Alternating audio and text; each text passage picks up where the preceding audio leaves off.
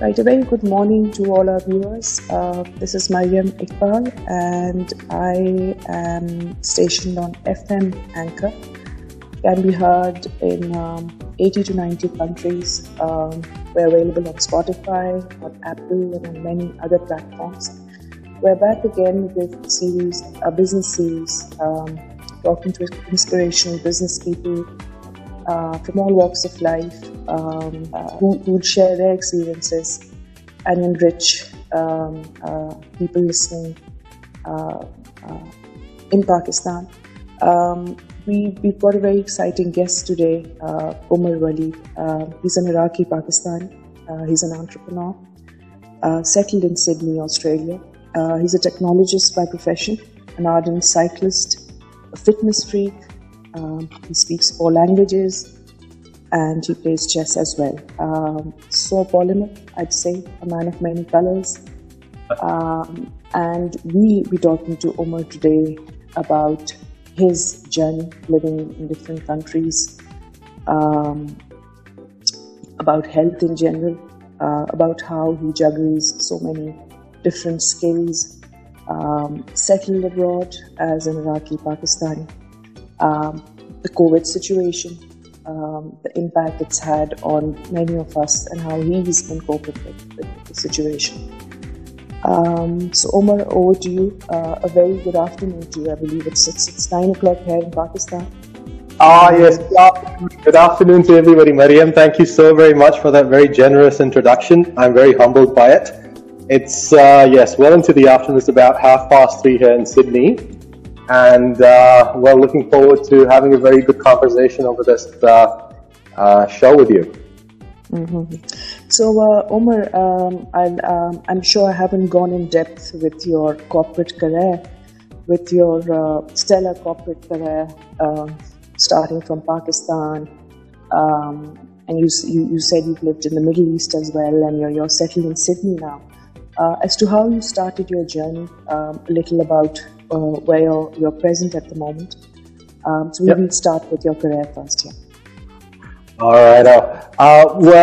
Humble beginnings. I was the classic Ismailite, as it is known in Pakistan. Basically born and bred in that part of the world, and then eventually, basically did my schooling from one of the old popular colleges of there, Islamic College for Boys.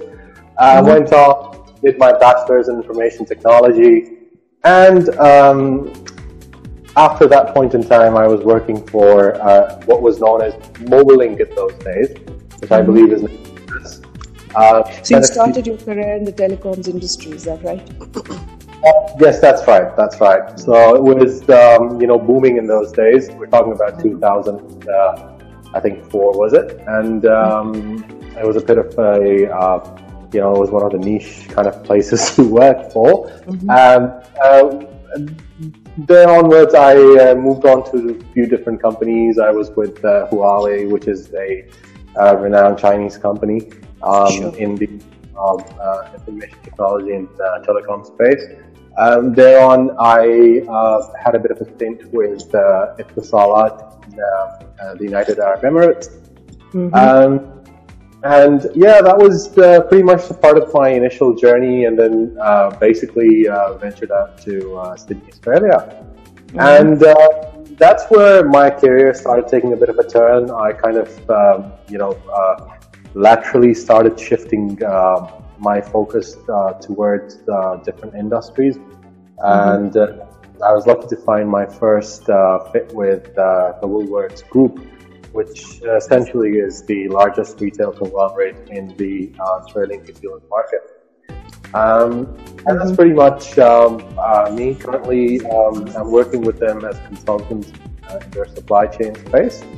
They're transforming the entire system to give them better forecasting capability for all their stores and the entire distribution centers spread across the Asia Pacific. Sure.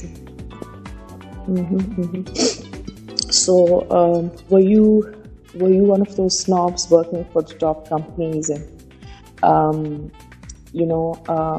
what I mean, working across so many, and you just stated that, I won't call it humble beginnings, but someone who's quite a hardworking guy. I mean, this is not something that maybe, excuse me for stating this, and it's quite interesting having a look at your portfolio on LinkedIn. You have a bachelor's degree, but you never went on, to do so many degrees like people or students do out here, like masters after masters, and yet you've achieved so much, and mashallah, such a successful corporate career. So, what would your advice be for someone starting young, wanting a career like yourself, and being a little overwhelmed and saying, "Oh God, how am I going to get there?" Yeah. I mean, what tips would you give to someone who wants to start that journey, and then, for you to sort of, you've worked for some of the very best firms and across the world. I mean, what does it take to sort of excel? Obviously, good communication skills. I'm sure a whole lot of things, like your attitude as well. Mashallah, you've got a very good positive attitude, and I'm sure there's so many other things, for people to think, looking at you, oh, I'm sure you must have been good at everything, you must have been positive all the time, things must have been perfect for you. And this is what we do, usually, and I'm sure it's not like that. Yeah, you see, Mariam, first off, I must thank you for that. I mean, like, I truly feel very humbled by your assessment. But to be honest, I mean, like, there are many people, I've got peers who are, further ahead, and there are some that are not there. There's some that are, like, have achieved a lot more. I think that in general, life is a marathon, and we need at every opportunity in that sense. When the going gets tough, it's easy to say that the tough get going, but my breakthrough in any market was basically in a very unorthodox manner. I always, basically used to just focus on getting a chance to prove myself. Many of us out there would basically be wanting a particular department or a particular position or a title to go with opportunity. I have never done that in my entire working life. So my first breakthrough with MobileLink, which was in those times a very sought after company, was basically because there was somebody who was not wanting to actually work in a particular technology department in a particular space. Well, you know what? I just filled in the blank, and there onwards, I just shifted laterally. I landed myself in better and better positions. So you'd say you were very flexible, and you weren't after titles. You just went with the flow and gave it your best, and I think that's one of the best attitudes to have. I think you've summed it up pretty well. This is how it needs to go. And then obviously, I mean, there's a lot of there's and the ability to actually land your feet quickly, because all the diverse roles that you worked in really helps you going forward. So whereas somebody who worked in a particular space will find it difficult to diversify, by the end of 5, 7, 9, 10, 12 years, you will ultimately feel like, it's easier for you to settle down in a particular role as compared to working in the same space for the same amount of time. So, I mean, a lot of young people come up to me and they're looking for jobs, or, they're not willing to listen, and they feel they're entitled. So I'm using this word entitled, which is a very dangerous notion that, or maybe it's because everyone wants it fast, everyone wants it quick, everyone feels they're entitled, they're not supposed to start as attorneys, they've got a master's or a master's without any skills. And I think that's where mentors on board need to come. And I mean, I would want you to talk a little about this notion of wanting it quickly, and saying, oh, I'm entitled, I don't want to be doing this because. Whereas you worked the titles and you just wanted to learn and you went with the flow, and it worked out well in the end. Yeah, Mariam, I agree with you there. I mean, like, look, the sense of entitlement comes from a false feeling of thinking that you are absolutely a pro at something, or you can, add value in a particular space. However, further to the proof when you're actually just starting your journey. Because, there's so many instances where you just land yourself in a particular space only to find out that this is not something for you. That sense of entitlement that most of us do, or, quite a few of the entrants in the market, or the newcomers in the market have, is a bit, overrated. Even from the technical perspective, because you never know. You've been looking forward to a very glitzy company with a very glitzy job, and then eventually think, oh well, you know what, this is not for me, because I wasn't expecting so much coding to happen over here. I wasn't expecting administrative work to come into this, and so on and so forth. I wasn't expecting to be talking to salespeople. You've really got to give it a bit of a breather there. You've got to be flexible and let go of that, because you never really know. I mean, sometimes some of the worst. It's very interesting, because some of the most challenging opportunities that I've had my way have ones where I've thrived the most.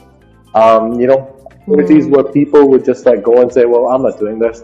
Find where you look. Interesting. Yeah, so you step into that space. You just basically try to decide. And what's very interesting about your journey is that you did things, or you took on projects that you had no expertise in, but you took on that leap of faith, and you worked things out. Yes, and Mariam, I'll share this with you. It was scary. I mean, you've worked in a technology space all your life in technology industries, and then suddenly, large retail conglomerate comes up to you and says, well, you know what? I need you to transform my supply chain system. And you're like, oh, I've never really worked in retail. And they're like, you know what? We'll pick off your technology and project management skills that you've done in the past. And it's amazing how, some of the work that you've done in different industries just gets translated to a newer space in a different way. I mean, you've already So, would you say that you've always been this confident? I mean, for the period that I have known you, you come across as a very confident person, very good communication skills, and what you've just said is fair is something that didn't really sort of bother you. You were someone who just took on chances and risks. Would you say that, or is it something that I don't know how if you'd like to speak a bit about that? If you're not afraid of it, you're probably not vertically climbing up the ladder. You're not probably adding to your profile. There's a little. So you weren't overconfident, but not at all. You had faith. Not at all. Yeah, I mean, look, nobody's perfect. My mantra goes around the fact that whenever I step into a particular role, I'm a learner. And at the same time, I'm a contributor as well wherever I can contribute. And it's all in the mind. I can't do it. This is not for me. People are going to laugh at me. What if I fail? What if I fail? Like failure, And people don't realize that failure is actually stepping towards something great. And just try it out. What's the worst that can happen? True. I think these three notions of being fearful of people laughing at you. Yeah. And of failing, people are so scared of failing. Yeah, you've got to be internally driven. I mean, there's always going to be noise out there that will just, pull you down. And I'd be not stating the truth if I were to say that I haven't been pulled down in my career. That's a regular. Sure. You've got to benchmark yourself according to your strength. If you genuinely feel that there's something that you're not suited for, well, move laterally. I mean, we're built as humans. We can move. We can think. We're not trees.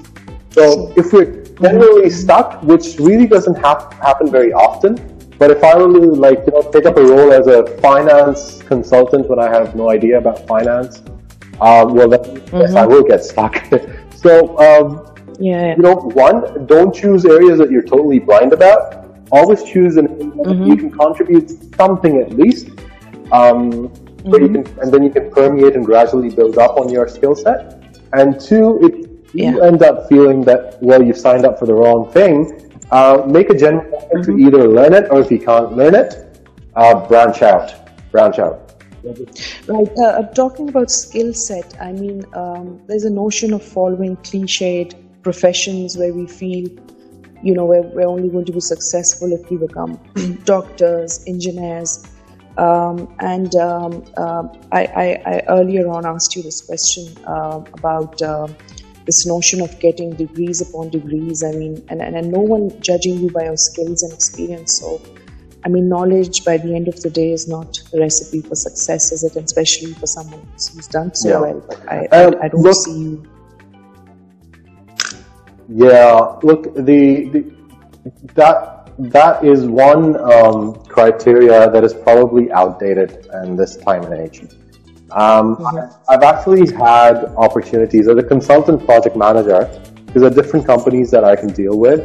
I've actually had certain opportunities where I've been questioned about too much or too many certifications under my belt, and that had the hiring team in a bit of a limbo. Because Steve, the way I see it, there is not much of a look. Education is always good, but when it compares to experience takes the upper hand, right?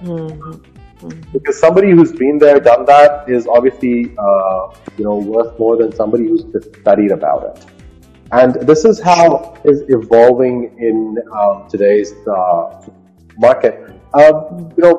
We can come across people who've got degrees and who've got lots of certifications, and they're probably not really there because they haven't had the experience. True. Something that I've noticed as well. It keeps evolving for people with experience. You get to learn. Like you mentioned that if you were to make mistakes, you learn one less way of doing the wrong thing. The next thing will be the right thing eventually, or if you make another mistake, or the third mistake, the fourth time you'll get it right, and that's what experience is all about. So I think degrees would be overrated in this time and age. But having said that, I don't think they're not important. Because it is your primary stepping stone. It can be your primary stepping stone. I think, sorry to interrupt you, I think timing is the essence. Like, you've lived abroad and your children, mashallah, they're studying now, and you must have observed a lot of things. I mean, the way it is abroad, people take a gap year, which is a must, and they go and they explore another country, or it's very important on your CV to show that you've, worked for a charity or something, and bachelor's in itself is, a lot of people don't do that. At around 16, they start interning, they start working, and then they do a master's. Absolutely. Maybe after they've come, and we tend to do on that, and not going through the journey, So maybe in installments, I'd say and I guess that's for the government or the education system, which I don't see changing, and sort of early entrepreneurship, it's not internship, sorry, that was encouraged by the government, or make it mandatory. And if they don't, I don't see things, and it's really sad, as you just said. People are just collecting degrees without paying any emphasis on the skills. True. You're right about that. I mean, look, at the behest of creating a strong economy, you will need strong skills at the lowest tier to actually complement an engine to run it, right? And the focus across many of these countries is obviously skill as compared to studies, and it's amazing that every particular component of the economy, vis-a-vis the industries and everything, is divided into proficiencies, which is then a proficiency is further divided into skills, and then you have skill certifications that have been introduced by the government for people. So say, for example, if I were to today just think about stepping into agri-tech, all I'll be required to do is to study a very thorough course for about 3 to 4 months in agri-tech, and then step into the business, and which leads up to an internship. And there's my entry into that particular industry. Unfortunately, in the developing world, we are just being followers instead of leading in this space. We're looking for orders. We're not really we're not focusing on developing a strong skill set, and that, I believe, is something that requires a lot of incentive to people coming in. They need the assurance that this particular skill set will lead them to a particular area that will reap benefits for them in the long and short term. And mind you, I mean, the amount of money that's spent on, all these degrees and expensive education, and people just don't learn that some of the most successful people, never even went to university. But I'd want you to talk a little about, portfolio workers. It's, people are encouraged since childhood abroad to improvise on their skills. For example, if you're good at photography or anything, along with your regular job or career, people keep on sort of experimenting with their hobbies, and sometimes they can go into, businesses and things. And you do a lot as well. You're an entrepreneur, and you still work for the corporate world. How do you balance, so many things, and you're good at all of them as well? Your advice to parents to sort of encourage their kids to work on the skill set. I just met this gentleman the other day. He's a doctor, and he's a photographer as well, and he's making his own electric bikes now. A lot of people are negative. His own parents think that, you're just wasting time on things here and there, and just focus on your medical career. But people don't realize that, you lose your job today and you're back to square one. And living in the times that we are living with COVID, I think everyone should think of an extra income line on the side. And I think entrepreneurship is such a beautiful thing if you're a little patient and you get it right. You're your own boss, you're contributing towards the economy, you're employing more people. Do you think parents should sort of, if they see something in their children, and maybe encourage them to go into entrepreneurship rather than teach their intentions? Yeah, the way things are shaping up, I don't think it's a choice anymore. It's basically something that's imperative. It's a must. The way the market is evolving, we need people who are job creators instead of job seekers. And that is the only way out of this. Professions that have been there back in the 50s and the 60s are oversaturated. We've got lots of people in that space. Technology is evolving. The world is evolving. And look, there's plenty for everyone, provided that the right things are done at the right time. So when it comes to kids, let them follow their passion. If your child is great with building stuff, if your child is good with math, if your child is excellent at, probably in the arts and, other related industries, other related skills, show him a pathway at each and every stage of show him or her a pathway at each and every stage of their life that can lead up to great achievements as a professional, whether it be as an entrepreneur or as somebody working for a firm. It's extremely imperative to do that, because long gone are the days when there were just a couple of professions to choose from. Now, we need a lot more people in different professions that do not have the skill right now. People are not skilled enough to get into those professions. And, it needs a lot of sustainability as well, because if you don't follow what your passions are, if you're going to force something upon your child and direct them in a direction that they don't want to be, it's not going to be really sustainable. We've got plenty of doctors out there who are just sitting at home, doing basically just, not making any use of their degrees. We've got lots of, engineers. We've got lots of people out there who be following through with their work, which basically because they signed up for something that they were not passionate about. Those days are gone. Things are changing. I have a friend who's ventured into, for example, who's a very pro technologist, by the way, who's ventured into dairy farming. And I was like, what? I mean, like, what takes you into this space? And I was just baffled by the amount of technology that goes into it.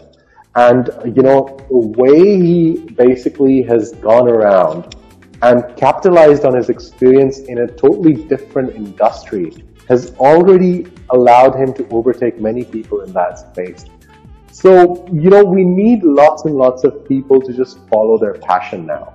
It's not something that will be difficult to do because the economy in the world, the growing population, needs people who can do things well instead of doing a lot.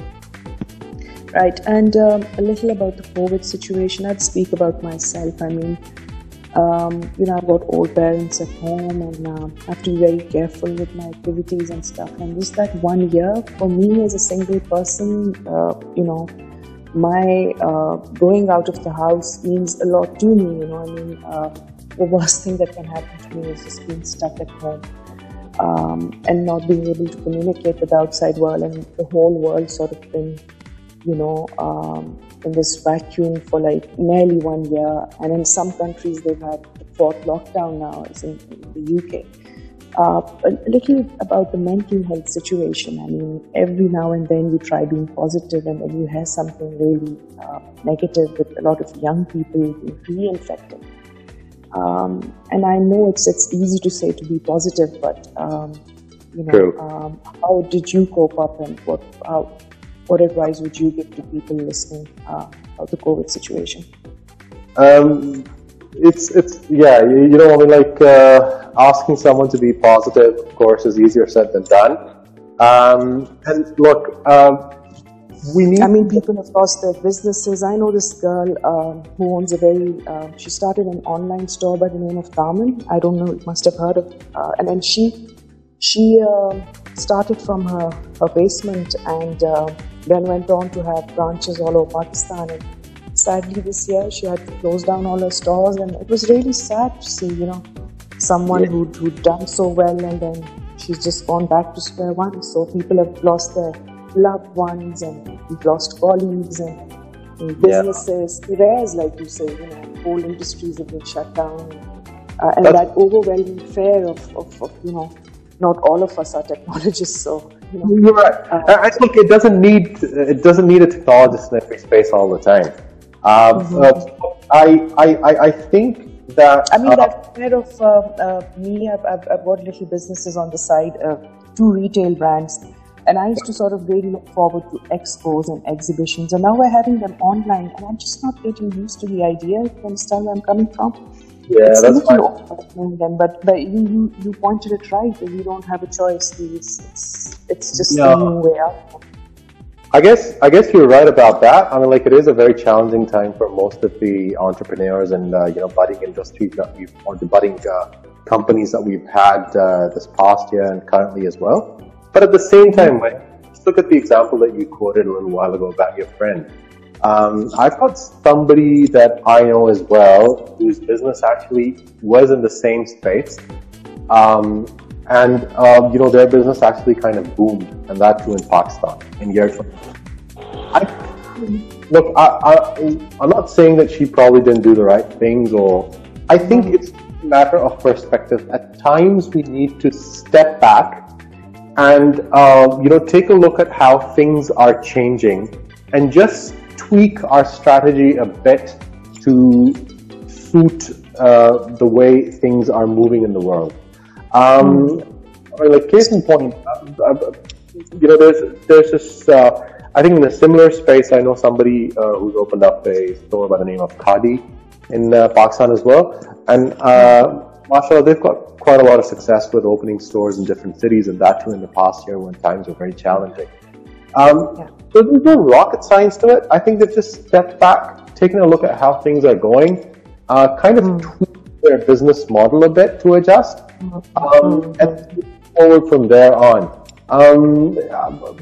It's not that you will be hitting a wall, because people will still be needing products that you're making. Maybe if you're making products that were too niche or with very high affordability rates for people, maybe take a bit of a step down on your product list and go into mass circulation or a different strategy that goes for medium quality but a greater clientele.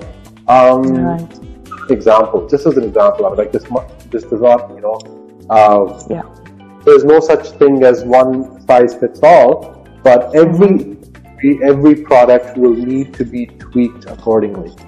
There will be those that we'll need to step back a bit, step back from a conventional way of doing business, and then see where there is an opportunity, because with every threat, there's obviously an opportunity as well. So do that. Positivity plays a huge role in it, with everything in life and with the present situation as well. Right. And once you have that SWOT in order, and you have a roadmap that says, okay, fine, you know what? Sales have plummeted. Doesn't look like, it's going to be heydays in the next 6 months. I need to do something different. Once you've got that plan in front of you, that in itself, working towards that plan will definitely add up to that positivity. Omar, a little about women in coding and technology, as to why women shy away from technology, and you're the right person to sort of give feedback on this particular issue. I've seen some of the best technologists that I've come across in my career have been women. I've personally been trained by. Sorry for my ignorance. I was super impressed by one of my trainers in Malaysia. She was a girl who was, really hands-on with, designing infrastructure for very complex networks. And I think this cliche about girls moving into technology is not really a good thing is long dead and gone. It's all about following up on what you've learned at university, following through, having that roadmap. Having that roadmap for yourself. Even if you settle down at home, girls, boys alike, we're all going to have families, we're all going to have other commitments, and we need to factor that into our life, but then accordingly, also, continuously brush up on our skills. Technology is one particular area where, girls really don't need to move out of their house very frequently. Good point. And, they can always venture into this space. And one of the best ways to start doing it is to identify areas locally. There are small shops, there are small businesses. Give them, look up how to make an e-voucher system, for example, and just offer it to your local shop. There's this small company founded over here by one of my Indian colleagues, and she used to previously work in the same space as I was, and she started something similar. And business is cool, because those kind of things are really sought after by small shop owners who cannot really afford solutions from huge magnates like SAP or Oracle or Google. If somebody just moves in and offers them something, they give you good money, good business, and the work is like fire. You hear these amazing stories in India of online sellers who they're not just selling from their own platforms, but from Amazon and eBay, and they're making good money. True. And, selling is one area, and the other area is probably just creating sales-related solutions. There's so many small and medium enterprises in Pakistan that I know of that could really use a lot of that. Just the other day, I had a chat with one of my friends who was trying to design a, payment system for the transport management system over there. So, there's millions of notes and coins floating in the transport industry in Pakistan at this point in time, which is an absolute waste of time and effort because, passengers are, just looking for coins, and so are the, transport authorities. They're just looking for paper money to actually do their transactions. There's no swipe on or swipe off that is so common in the developed world. And it's really a very complex software. It's not a complex software at all. Somebody, and I think any whether it be a boy or a girl, anybody who's like good at programming. What I'm gathering from your conversation is the ignorance that we live in, and people like yourselves, experts like yourselves, should be brought on board, educate people, and encourage people, to see the real picture. I think, look, it's important for us all to sort of, take a different perspective on things as well, and that happens when you tend to move around. You notice your strengths, the areas which are weak in a particular place. You also then, you're able to get a better view of the opportunities that come up. It's not a matter of not being able to come up to that level.